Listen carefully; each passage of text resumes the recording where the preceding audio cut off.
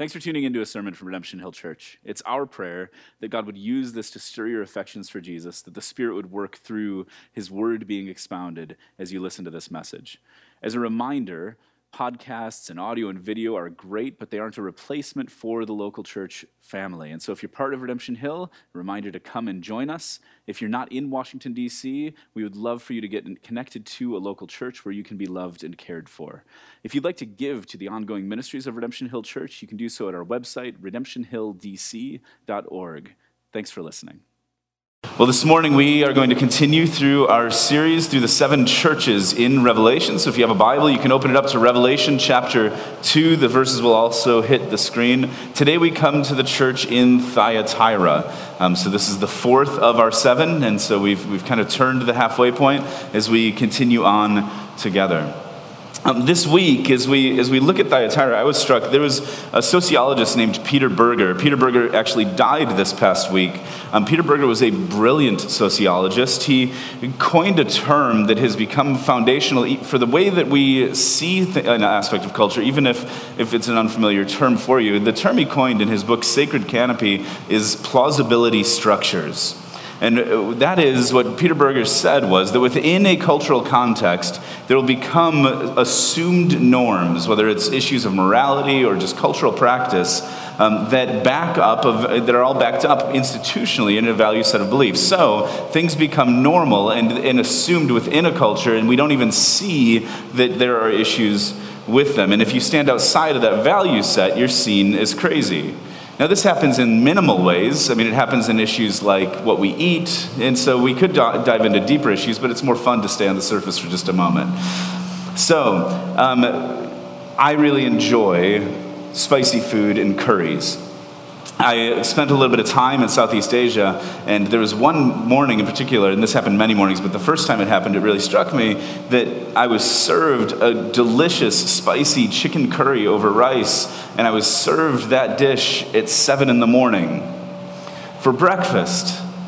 And I didn't even realize at the time. I was like, wow, curry for breakfast. I mean, what brought this on? And because that isn't normal for us, right? We assume culturally. What are the kinds of things that you eat for breakfast? Cereal, donuts, waffles, sweet, bready, starchy things, often in the American context. Maybe you like more savory stuff and you go for eggs and bacon and things like that, but most of us don't think, you know what I want this morning? I want a delicious hot curry to start my day. But those are cultural norms. It's not like anybody has dictated. It isn't God himself saying to us, thou shalt eat Lucky Charms for breakfast. And in fact, we're probably better off with a curry. And so but within a cultural context, there are assumptions and norms for the kinds of things we eat, but that's minimal. That also happens in morals and in perspectives, in our entire worldview. And honestly, if you want an explanation for our current political climate, really, Peter Berger's concept of plausibility structures gives it to us. That's what's made it so that our political climate is so polarized right now. And really, there's a stark divide that often is drawn on lines whether you're in an urban setting or a more rural setting.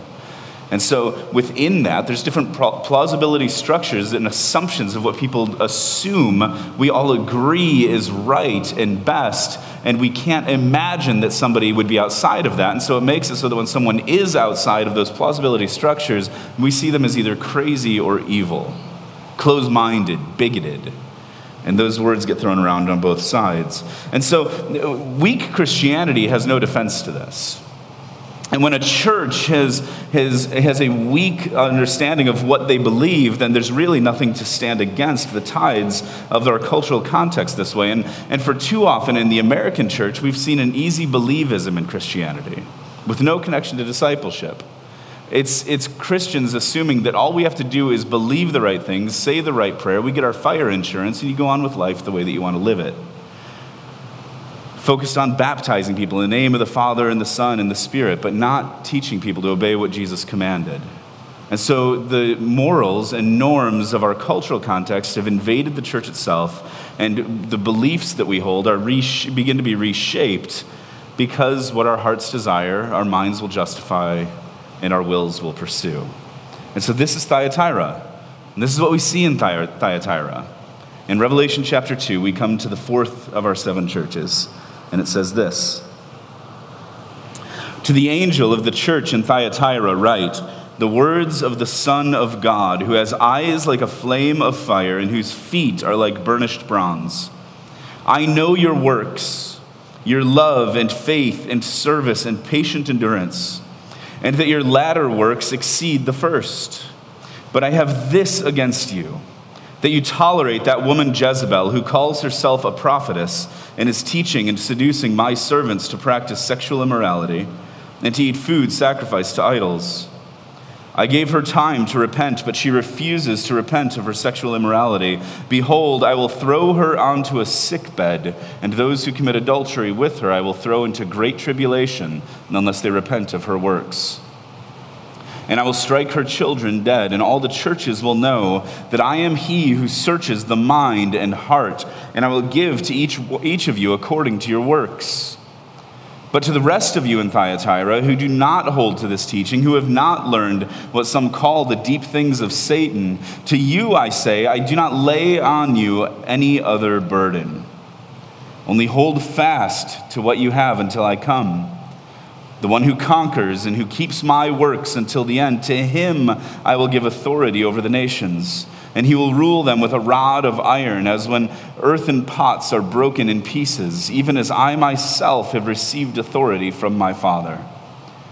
I will give him the morning star. He who has an ear, let him hear what the Spirit says to the churches." This is the word of the Lord. Thanks be to God. All right, so as with all of the churches through this series, a little bit of historical background is helpful as we understand what was happening in Thyatira, what the culture of the city of Thyatira was, because that'll help us to understand what Jesus has to say to this church. Thyatira, last week we looked at Pergamum, and Pergamum we learned was a government town. It was an important city that had a massive library, one of the largest libraries in the ancient world. It was well educated, a center for medicine and healing, a center for government and power, a military center. And so we were able to say, man, there's a lot of parallels between Pergamum and DC and all these things that we could understand from that context. Thyatira is the least important of the 7 cities. It's polar opposite of Pergamum. It was a town that was 40 miles southeast of Pergamum, which you can see remember this was a communications circuit that Roman communication would go through, beginning in Ephesus and then going up to Smyrna, to Pergamum. Now we're down to Thyatira as we're headed southeast. About 40 miles southeast of Pergamum, there is a modern town called Akhisar that's built on the site, but it wasn't a continuation of that city of Thyatira, so there's very little that we actually know about this city because no excavation has been done because there's a modern town there. But there's one thing that we do know about Thyatira from writings that were around the time that even this book of Revelation was written, and that is that Thyatira was a trade town. It sat on a crossroads. And because it sat on a major crossroads, it had markets and merchants, and so there were especially guilds and trade guilds for shoemakers and dyed cloth and bronze workers. And so these guilds were essentially, they ruled the town of Thyatira. A trade guild was essentially a union. And there were different types for every different artisan that you might have. And so there were merchant guilds and tanners and bakers and potters and metal workers. And each guild was a center of life for the people that were involved in it. And so it wasn't a requirement that everyone was in a guild. You could try to be a bronze worker that wasn't part of the guild. But virtually everyone was, because it gave you a community. It gave you protection of being a part of it. And then each guild had a patron god or goddess.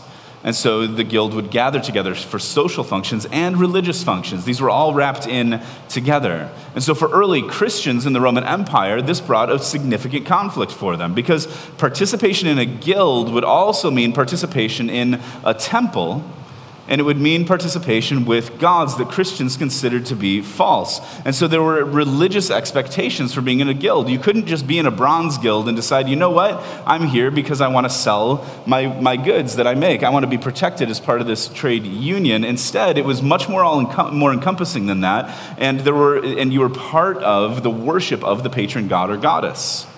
In addition to that, there were moral expectations. There was a culture that each guild held. And so a refusal to participate in the guilds would have huge implications for people.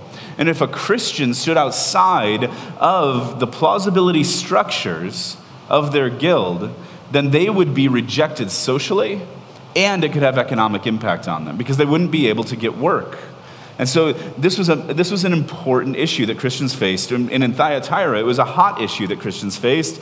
And if you are here today and you are a Christian, this is an issue that you will face, particularly if you live here in D.C. If you're not from D.C., then there are places in this country where it still holds, or where it somewhat holds cultural capital to say that you're a Christian. Within the District of Columbia, that is just not the case. Most of you, your careers and your work will not be made easier by holding to biblical values and morals and norms. And for most of you, that's actually something that's going to be held against you at points because people are going to say that you're outside of the plausibility structures of our city. To be a Christian in this town, at least one who actually believes in Christ, who believes that he is the way and the truth and the life, the only way to God as he claimed to be. We saw this last week as we talked about Senate hearings that are happening even now where people are being told that to hold an exclusivity of Christ makes you unfit for public service here. And so it puts you outside of the cultural norms. To hold biblical morality, even if just for your own life, will be seen as closed and closed-minded. And so the word to Thyatira is important for us here. And so we'll see the same pattern that we see with all of the churches as we walk through this now. It begins with a vision of Jesus Christ. And so with each of the 7 churches, Jesus comes to the church and he has characteristics that he proclaims about himself, things that he holds out that are the most important aspect of who he is for this church to understand. And so in Ephesus, we are able to see that Jesus holds the 7 stars in his right hand and walks among the lampstands. Then he tells Ephesus they are doctrinally correct but have lost love and they're in danger of losing their church itself, their lampstand. The church in Smyrna was struggling and suffering and headed into intense persecution. And Jesus came to them and said to them, I am the one who died and came to life to tell the suffering Christians in Smyrna that they could pass through death with confidence because Jesus had the power of life. In Pergamum, we saw that Jesus has the sharp, two-edged sword, and it's because he was proclaiming that his word is living and active, and it does expose us, and the people in Pergamum had turned away from right teaching. And so now we come to Thyatira, and did you catch what it says about him? He says, I am the Son of God. And his eyes are like flames of fire, and his feet are like burnished bronze. Now again, this revelation uses apocalyptic imagery, so that might not immediately jump out at you to understand what Jesus means by that. At least the lampstands and the stars back in chapter 1, he tells us what that means. For this, we have to go dig a little bit deeper. What this means, he says first, I am the Son of God. He's saying, I am the one with divine authority. He is proclaiming that and standing on that he has the authority of God himself. This imagery of eyes of fire and feet of bronze, that it comes from Daniel chapter 6 and a vision that the prophet Daniel had. And what it tells us is the eyes of fire it's Jesus saying that he has the ability to see through and expose who we are. He sees us. He knows us. This is what he says in verse 23. I am he who searches mind and heart, and I will give to each of you according to your works. And so his eyes penetrate and see. And then his feet of bronze. Remember, there was a bronze guild in Thyatira. And so this was something they were familiar with. And the feet of bronze here is like burnished bronze. He's saying that it's showing his glory and his strength. That where Jesus stands is holy and pure and it's fixed. It isn't changing. Where he stands is resolute and unbreakable. And so this imagery, when he says, I am the Son of God with eyes of fire and feet of bronze, what Jesus is saying to the church in Thyatira and to us is that he is the one in righteous authority given by God himself. That he is the one who sees us, our motives and our hearts. and that where he stands is holy, that Christ is the only righteous judge. There's nothing that we think or that we do that goes unseen. There's never a time when Christ will bow to our whims and change where he stands because of the whims of our culture. And this is where most of us will balk at real Christianity.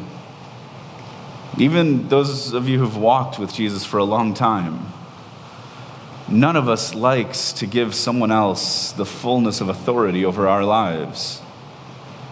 It doesn't feel good to say that, to be confronted and feel the sting of correction.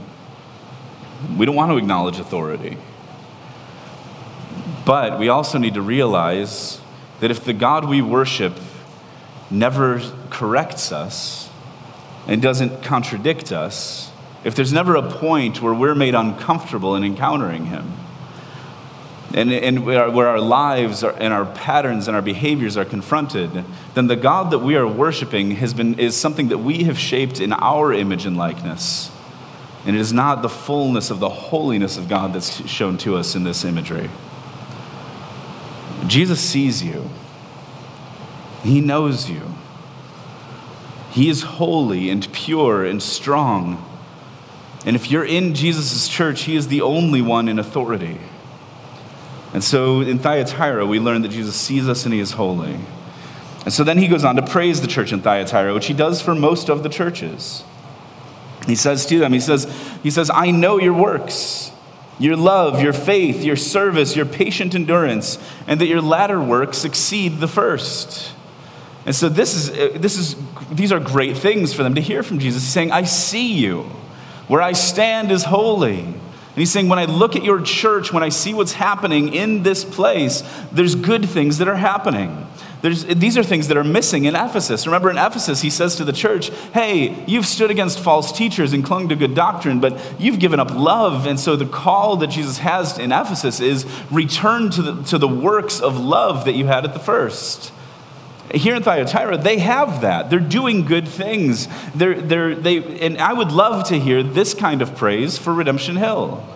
These are things that we should aspire to have Jesus say to our church, to say, I see what's happening here. I see the good things that you're doing. I see your love and faith and service and patient endurance. And those things only increase over time. It's getting better and better. For Jesus to look at us and say, hey, your community groups are deeply engaged with each other. People have a place to come and feel welcomed, really, truly in family. That the people are cared for and supported tangibly and intangibly. That they know that they're in a place where it's safe to wrestle through the issues of life. The missional initiatives in your community groups are really impacting the city. People have been released to pursue their passions, and DC would notice if Redemption Hill was gone because of the impact that we're having in this place, and that you're enduring and carrying on the name of Christ in this place. These are things that we should aspire to, church. And I think they're here. But in Thyatira, in spite of this praise, there's an awfully big but that comes next. Jesus goes on to say, but I have this against you. You tolerate that woman, Jezebel. Calls herself a prophetess and is teaching and seducing my servants to practice sexual immorality and eat food sacrificed to idols. I gave her time to repent, but she refuses to repent, and so there's judgment coming. Jesus says, I'll throw her onto a sick bed, and those who commit adultery with her I'll throw into great tribulation unless they repent of her works. I will strike her children dead, and the churches will know that I am he who searches the mind and the heart. So something's gone on in Thyatira. There's somebody that's teaching false things and that people are following. It says that she's a Jezebel. Now, this is language from 1 Kings 16. If you'd like to go and read more about who Jezebel is, you can go spend time in 1 Kings 16 later on today. Jezebel married King Ahab. And as she married King Ahab, she became a type for wickedness because she pulled the king, seduced that king away to worship a false god, Baal. And there, as he did, it pulled the whole nation into Baal worship.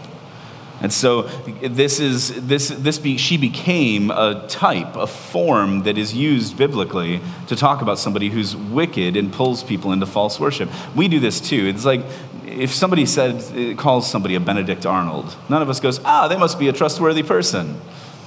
We know what that means immediately. That means that somebody's a traitor. You can't trust them. They're going to betray you. They've done something awful to betray those closest to them and done great damage through that betrayal. We know we don't need a cultural explanation for somebody being called a Benedict Arnold. Similarly, these people would not have needed an explanation when they heard this word used, this type of saying, there's somebody in this church that is a Jezebel. But I think this is actually a real person, too. I don't think her name was Jezebel. I think Jesus is calling out somebody in this church, though. It was a prophetess, someone who was leading people into false worship, somebody who was leading people into sexual immorality. And in Thyatira, because of what we know about the city, it's almost certain that what was happening was connected to those trade guilds that we talked about. And so it's not hard to imagine the kinds of things that could be taught to Christians at this time. And picture it. Somebody that would come in and say, you don't need to reject everything about your guild. You can do those things because there's freedom in Christ. We know that these gods and idols are nothing. They have no power. And so you can go and participate in the feasts in the temples and in the social functions, and it's not a big deal. And in fact, the norms that are being taught in the church about how sex gets used, those are old and antiquated. That isn't how cultured people in this town act. And so really, are you going to risk your entire career and your family's well-being and your livelihood to make some moral stand outside of the guild? That stuff gets seductive. And you want to hear those people would hear those things and say, I can fit into society still. I can embrace these norms. I can fall into these things and mix it in with Christianity. But on Sundays, I can still go and worship Jesus as the top God that I worship. Jesus calls it out here. And when he talks about sexual immorality and adultery in this passage, there's ambiguity that I believe is really intentional here between, I think, actual sexual practice and an imagery that's used throughout the prophets for Israel's unfaithfulness to God. This is God's language. When you read the prophets are difficult to read at times and difficult to stomach at times. The kind of thing that if I was if I opened Ezekiel 23 and started reading it in this text, those of you that have kids in the service right now would be like covering their ears and writing me angry emails later. And I just say, it's Ezekiel. But God calls out Israel's unfaithfulness again and again and again. He says, you have prostituted yourself with false gods. You're cheating on me. You're violating the marriage covenant between God and his people. That's language that's used over and over. And I think that's some of what's happening here is there is almost certainly an actual sexual activity aspect where the Christians here are justifying wrong action. But the deeper issue is that they are cheating on the covenant relationship they have with God through Christ with false gods. The same thing was happening in Corinth, and we can see Paul addressing the Corinthian church in 1 Corinthians 5 and 6, going after these same issues of temple worship and temple prostitution. And so Jesus here is calling out a teacher in that church and saying this person is under his judgment and has not repented, and those who are her children who have followed after her will end up in the same fate that she does.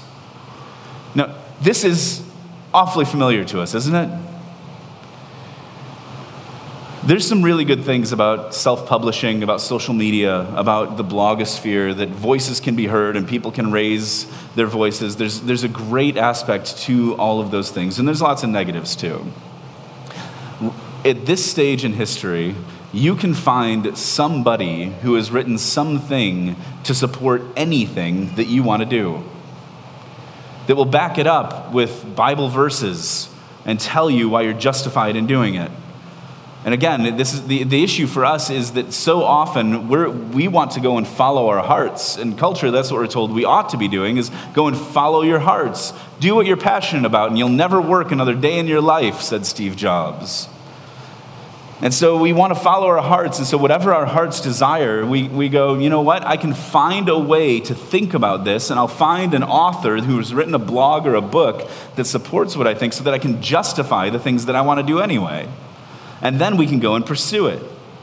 And so this shows up in all kinds of areas, but certainly one of the issues right now culturally that we face is a turn in sexuality and a tolerance of cultural norms within the church.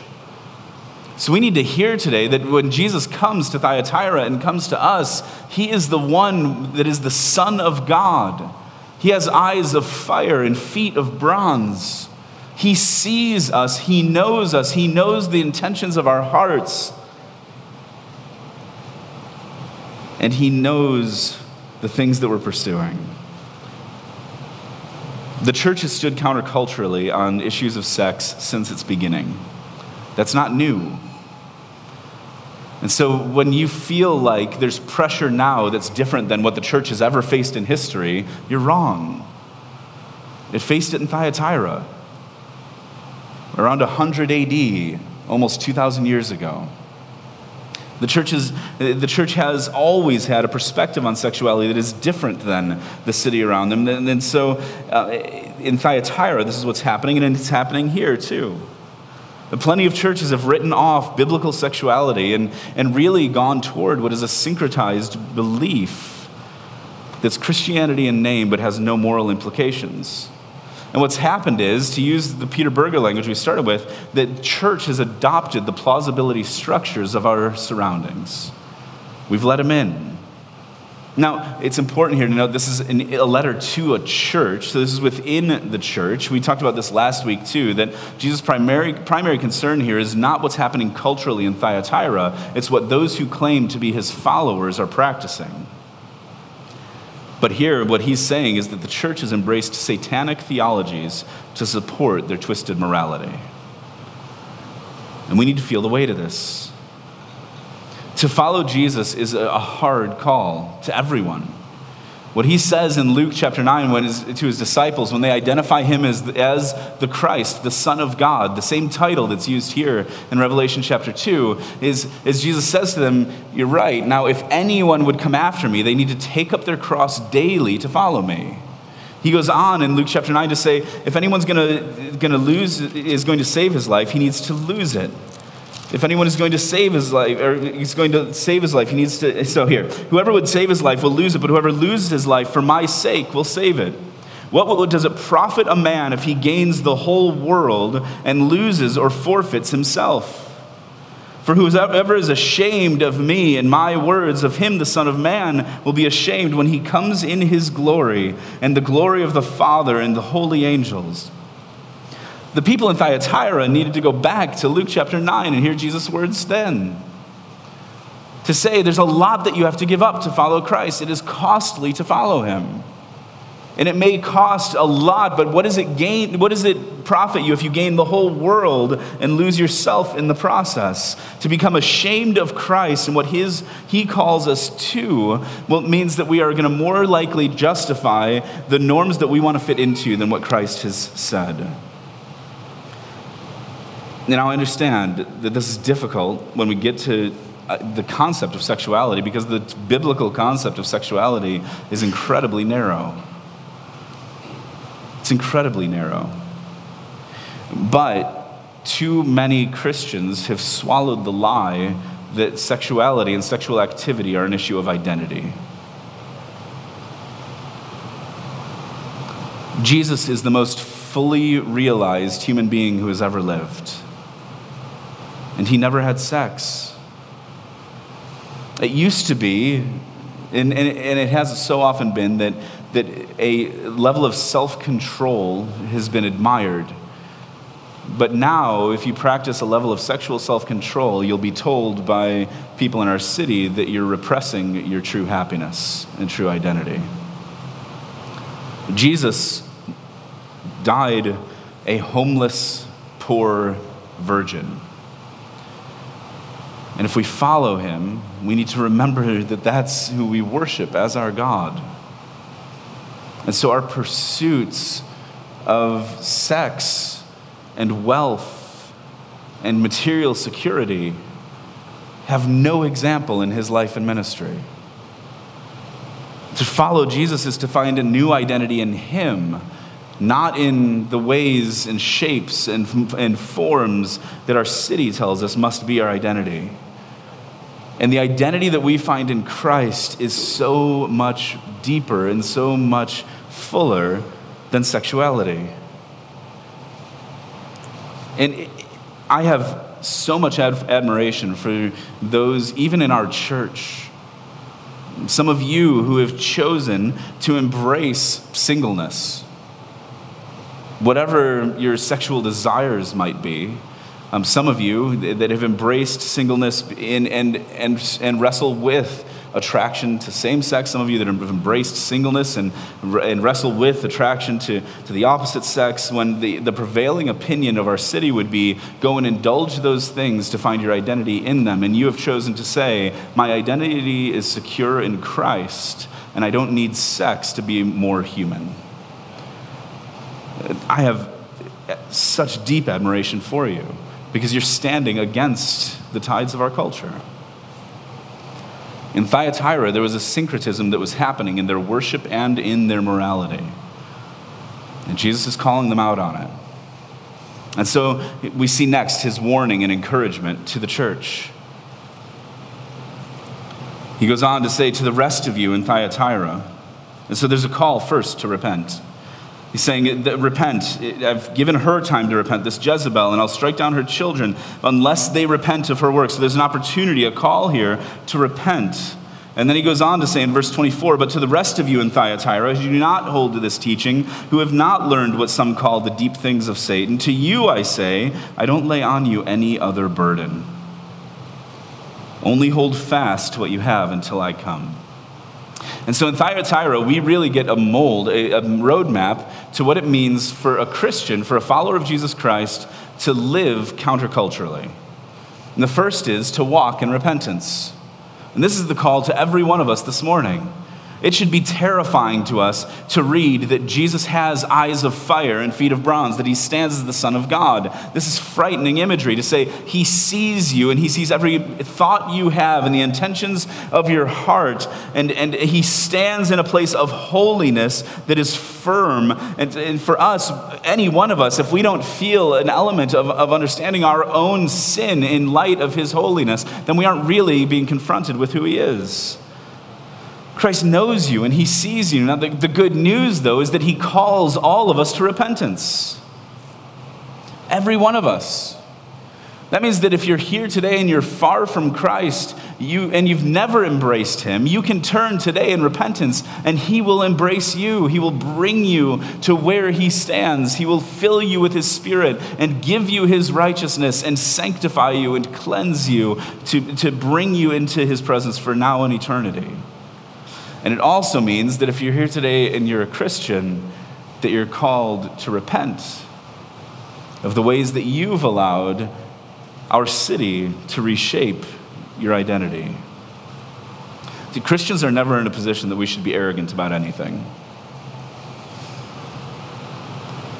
The gospel that we proclaim, the news that we have to tell, is that on our own we are damned.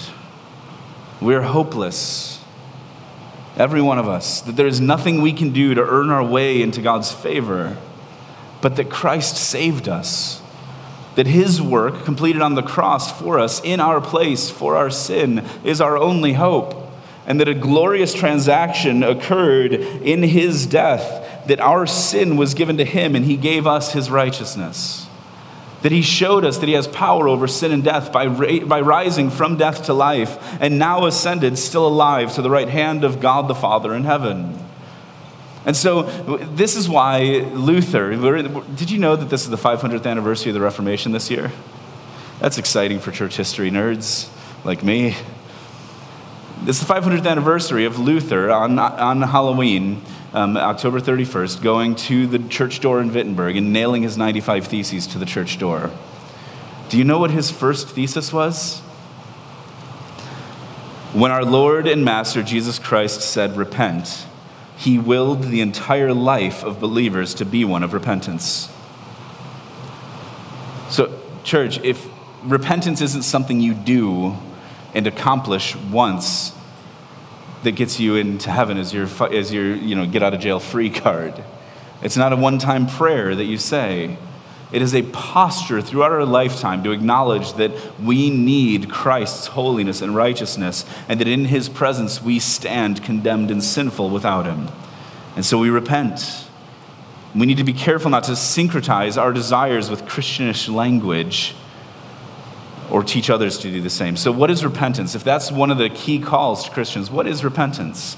I think that this is important for us because too often we think of repentance as being a subjective kind of internal emotional thing.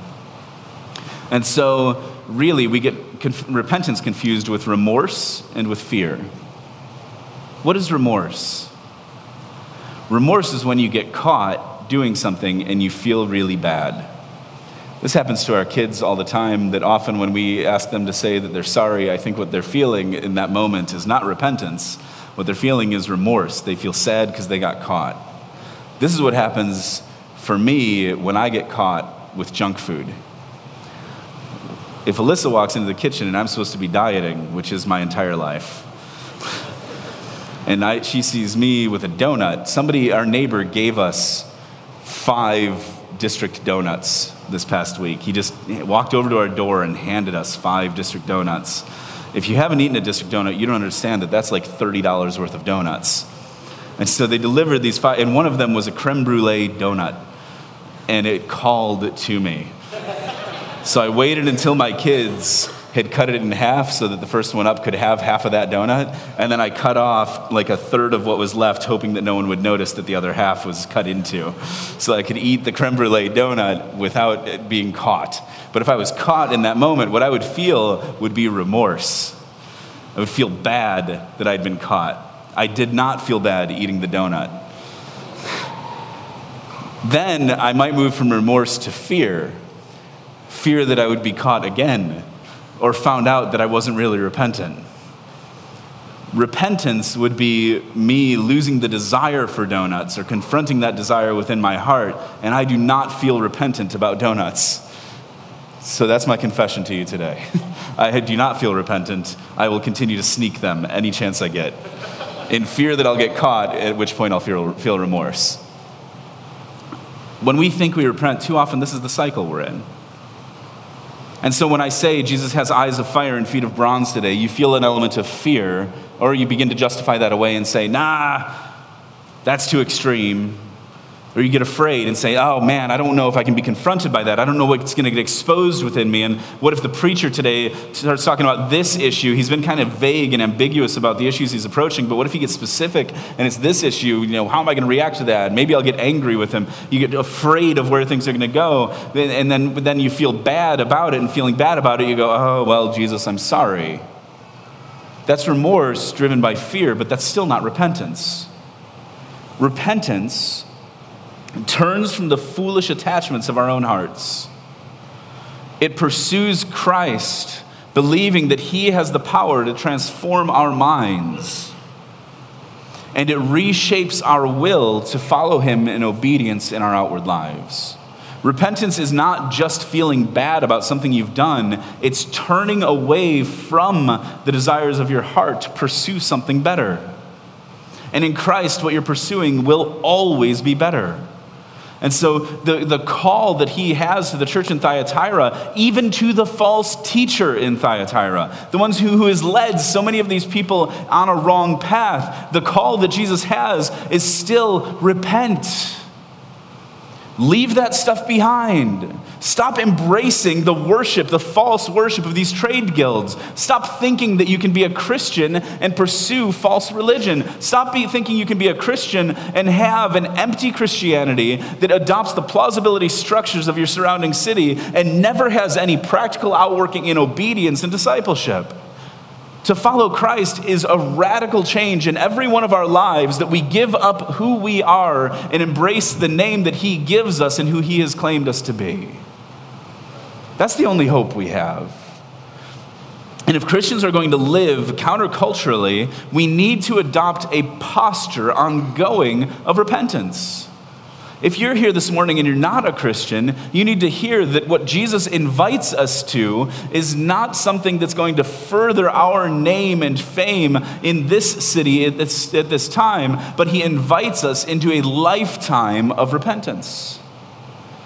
And the closer we get to him, the more his eyes will search our hearts and the more that we'll get exposed. And so the thing about walking with Jesus is you never get to a point where you're like, yeah, I got it nailed down. Because our hearts are fickle. We can't trust them. But we can trust him. The second call that he has to Christians is to hold fast until he comes. My hope today, if you're a follower of Jesus, if you've embraced him, or if you decide to embrace him and follow him today, is that you would feel the relief that comes with the call that he has for us in verses 24 and 25. 24 and 25. Do you see this?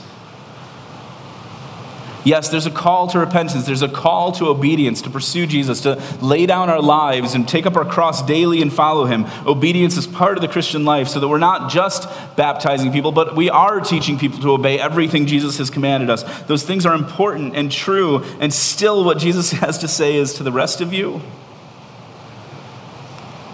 who haven't fallen into this syncretism and false teaching, to the rest of you who haven't learned what some are calling the deep things of Satan, who haven't allowed this into your own hearts and lives, to you I say, I do not lay on you any other burden. Only hold fast to what you have until I come. I do not lay on you any other burden. Do you hear this? This is what Jesus said in Matthew 11 when he said, come to me. All who labor and are heavy laden. Everyone who is working hard and running hard and weighed down by, whether it's weighed down by trying to achieve our own obedience, our own righteousness, he says, come to me and I will give you rest. He says, take my yoke upon you and learn from me, for I am gentle and lowly in heart, and you will find rest for your souls. My yoke is easy and my burden is light. Church, we can be too easily seduced by teachings that come from Satan. We can be too easily seduced because we get itchy ears. That's the way Paul talks about it to Timothy, a young pastor. People have itching ears, that they'll be longing for the things they want to hear. We want people to come up and justify us. We want to come to church and leave feeling justified in the stands that we already have and in the paths that our hearts are already headed down. And we have itching ears that we come and we want to hear new things and creative things, and we want to hear things that promise us freedom, even though we know that they lead to death. And Jesus' call to us is cling to him and him alone. In Thyatira, there were implications to clinging to Jesus and Jesus alone, to holding fast to him and him alone. There were implications that were economic. These people could lose their income by being seen as standing outside of the stance of the guilds. These people would have social implications. They would lose their friends and their social circles. And there would be societal implications that they would never gain power or influence or standing in their city. And we have the same risks. So, do we hold fast? How do we avoid falling into the teachings of Satan that infiltrate the church? Hold fast to what you have until Jesus comes. He's given us his word. Read it. Study it. Come to know his truth. You know, there's a classic fear when I talk to Christians about talking to other people about their faith. When I talk to some of you, that what if I don't have the answer to some argument? Or what if somebody comes up with something I haven't thought of before? And that is guaranteed to happen. If you talk to people, there will be arguments that you can't answer. There will be ideas that you've never heard. And the answer cannot be for us to try to learn every one of those arguments, but come to know God's word. Allow the Spirit to use it in your life. Read it in the trusted community of believers in the church who can challenge you and correct you. And so the call to us, the warning and exhortation to live as Christians counterculturally is to repent and to hold fast to what we have. And then do you see what the promise is? To the one who conquers and who keeps my works until the end, to him I will give authority over the nations. He will rule them with a rod of iron, as when earthen pots are broken in pieces, even as I myself have received authority from my Father, and I will give him the morning star. See, the promise is that if we repent and hold fast to Jesus, then the authority and the power and the glory that we give up now will be given to us tenfold in the end. That it's authority and power beyond anything we could ever imagine. That this idea of a rod of iron and the morning star is used later in Revelation to talk about Christ himself and his glory. And so the promise to believers, to followers of Christ is you will have a share of Christ's authority. You have a share of his glory and reign with him in the end. We need to hear this promise because power and glory are so deeply seductive. This town is driven by power and glory. That's why we get nervous around famous and powerful people. I don't know who it is for you, but there's somebody in your life that if you were in their presence, your palms would start to sweat. But don't limit yourself to seeking personal power and glory now. Power and influence are as seductive as they are fleeting. They're illusions. They're grasping for a mist. We need to stop turning to other people for power and glory, for the affirmation of our identity. They're Christ's to give. In Psalm chapter 2, David wrote a psalm that anticipated and looked ahead to Christ, to the reign of the Lord's ultimate anointed. And it says, "Why do the nations rage and the peoples plot in vain? The kings of the earth set themselves, and the rulers take counsel together against the Lord and his anointed, saying, 'Let us burst their bonds apart and cast away their cords from us.' He who sits in the heavens laughs. The Lord holds them in derision. Then he will speak to them in wrath and terrify them in his fury, saying, 'As for me, I have set my king on Zion, my holy hill. I will tell of the decree. The Lord said to me, you are my son. Today I have begotten you. Ask of me, and I will make the nations your heritage, and the ends of the earth your possession. You shall break them with a rod of iron, and dash them in pieces like a potter's vessel. Now, therefore, kings, be wise. Be warned, O rulers of the earth. Serve the Lord with fear, and rejoice with trembling. Kiss the Son, lest he be angry and you perish in the way, for his wrath is quickly kindled. Blessed are all who take refuge in him." You hear that? This is the imagery that Jesus is drawing on. He says, repent, hold fast what you have till I come, and you'll have a chance to reign with me with a rod of iron, and as the nations are dashed like pottery, you'll be given a morning star. We will reign with Christ in his power and his glory if we take refuge in him and don't fall into the systems of our surrounding city. And so Thyatira raises the question for us. Are we going to follow the plausibility structures of the society around us without question or challenge? And will we look for false teachers and false prophets who spin things that to justify our heart's desires but never challenge them? Jesus sees us. He alone is holy. Jesus, the Son of God, with eyes of fire and feet of bronze, sees our hearts and our thoughts. He stands in holiness.